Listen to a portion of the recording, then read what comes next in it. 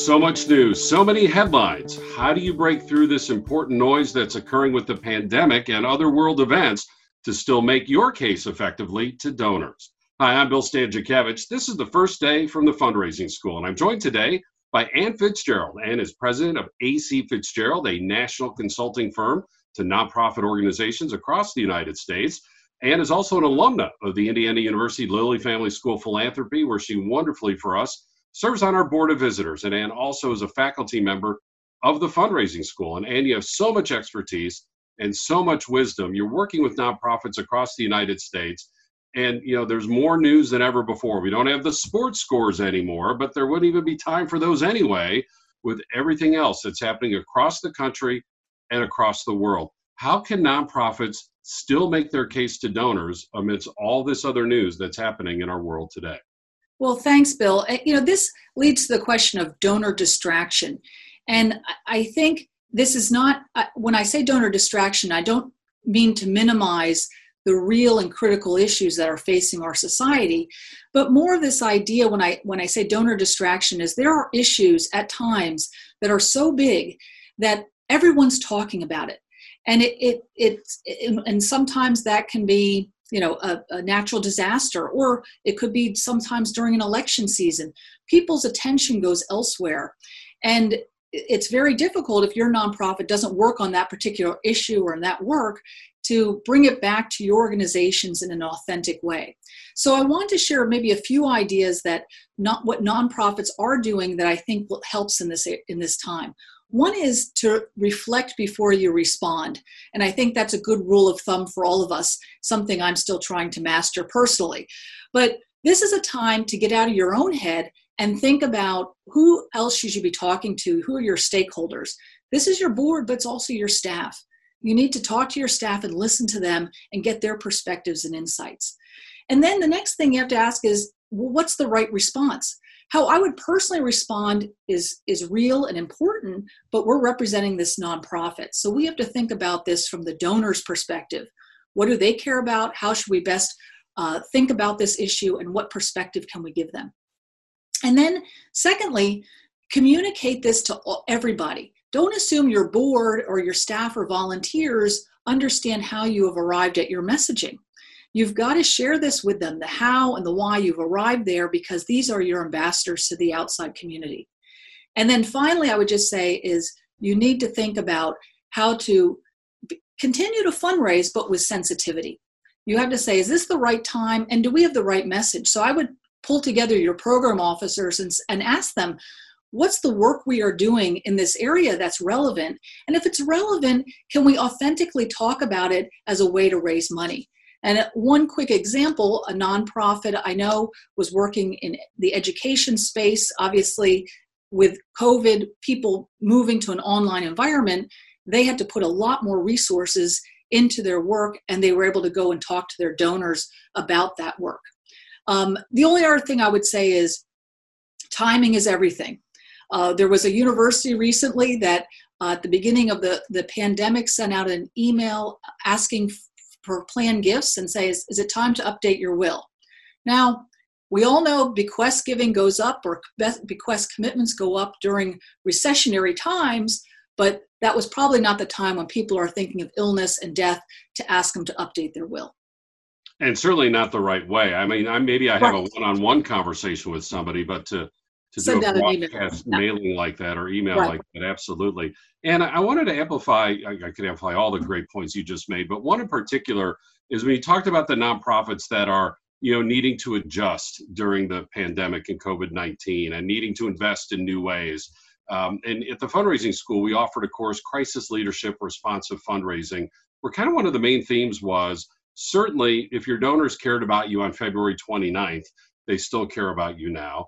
But also how you're leading through this crisis, the steps that you're taking to maintain the organization, the way you're communicating that, oddly, and I don't mean this in a celebratory way, but can help you with your fundraising because that can build trust with donors. And I know you've seen that too. Could you elaborate on that for us, please? Sure.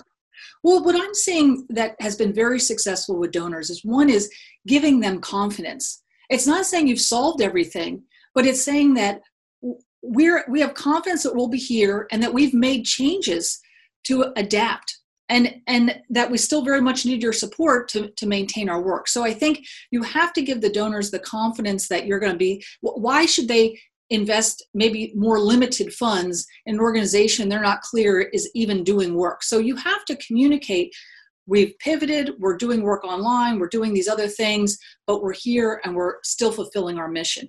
And the second part, I think, is transparency. So you have to give them a very clear picture without panicking them, but saying, this is our challenge moving forward, and you're part of our solution, and we want you to be part of our solution. And our challenge is not just money, but just in general, the challenges or problems that you're addressing as a nonprofit, and that we still need your support. So I think those two things are very important for crisis communications. So it's not just our cause and our mission, which have always been there and are always important, not just our results and our impact, which of course are essential, but how important is it that we're demonstrating we're a well-led organization, we're a well-managed organization, especially in this historic era?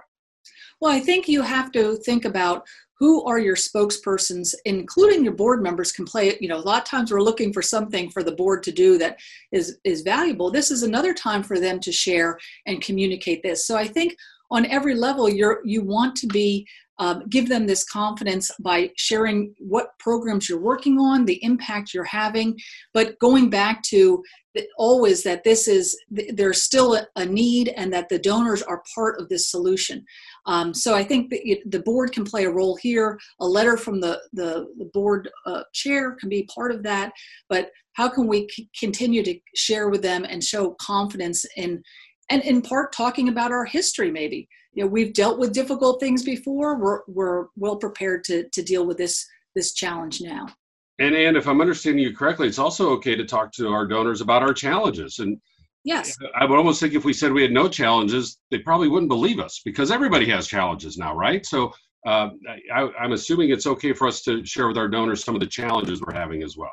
Yes, I think it's important so challenges, but also that you have optimism. That you have optimism that you are going to be able to solve this with their support, but also, not you don't want to get too much, like I always am concerned when people send out fundraising emails or letters saying, we haven't met budget, please give us money. That's not why people give to you because you haven't met budget. It's we are trying to deliver this service or do this good thing, and we can't do it as well as we'd like because because of coronavirus, there's been some cut in our contributions. Can you help? We're talking with Ann Fitzgerald of AC Fitzgerald about how do we make our case during such a time as this, and that includes, of course, the world pandemic, when all of us should be interested in being part of the solution for health and safety, as well as being part of the solution for economic restoration. And then we have what many are calling the second pandemic, this growing need and interest and attention being paid to racial justice issues. And all of us need to be part of that solution, of course. And then, Ann, on top of those two major issues, we have a presidential election going on. And, for our viewers and our listeners, Ann's headquarters are in metropolitan Washington, D.C. D.C.'s a company town. The company's the federal government. And we're going to have an election this year. What advice do you have for nonprofits as we're now having all of this huge attention around the latest presidential election? Well, most nonprofits, if they don't have some, political entity, they're not involved in elections. First, legally, they're not involved in elections. But there are so many issues related to elections that I think nonprofits can talk about. Civic engagement. They can talk about history. There are so many different ways that we can connect to issues that are going to be discussed. The one positive about an election for all nonprofits is that more issues are talked about and people on a whole are more engaged. So let's take advantage of this. We're not going to tell people who to vote for, but we're going to be able to talk about the issues that are going to be front and center in the news over these next few months. And our research at the Lilly Family School of Philanthropy demonstrates that when people donate to presidential campaigns, they almost always do so out of a different pocket, separate from their charitable giving. In fact, If you look at the Giving USA data, and I've only looked back at the last 8 presidential elections, 7 of those 8 years, giving went up faster than inflation, regardless of the presidential election. The only year that did not was 2008, which likely had more to do with Lehman Brothers crashing and taking the rest of the economy with it than the Obama-McCain presidential race. What advice are you giving to your folks who you work with across the country as they think about, is this presidential campaign going to harm donations to my nonprofit?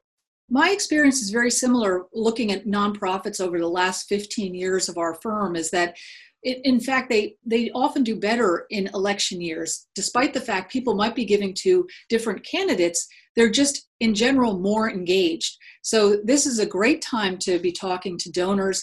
And going back to what I said earlier, whatever the national issue is, can you be relevant and connect to that in some way in an authentic manner?